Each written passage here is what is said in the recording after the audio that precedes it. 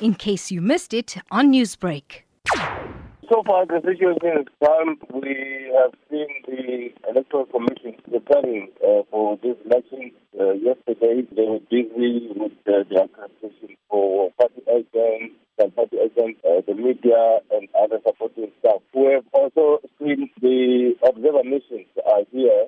They went around to check the situation as to how prepared is the country towards the election. The situation seems to be so far, except that there is a few concerns regarding the South Lungu election post or a voting station, whereby we are far apart, and another thing is the issue of the road.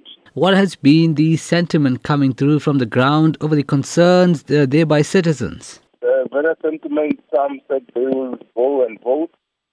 Some said no, they will not be voting because of situation here in Mozambique, especially here in Beira. Some said they are unemployed, and others saying that the tariffs are too high, water and electricity. The reason for them to go and vote is not there.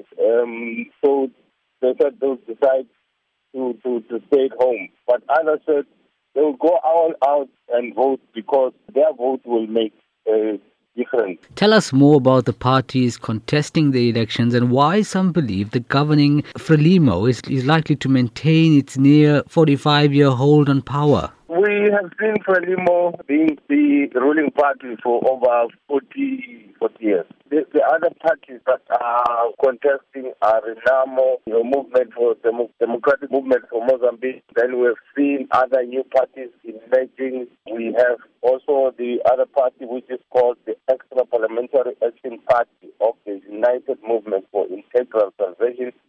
Very long name for this party. So they'll be contesting these elections, and many other parties, 26 of them all in all, will be contesting. Newsbreak, Lotus FM, powered by SABC News.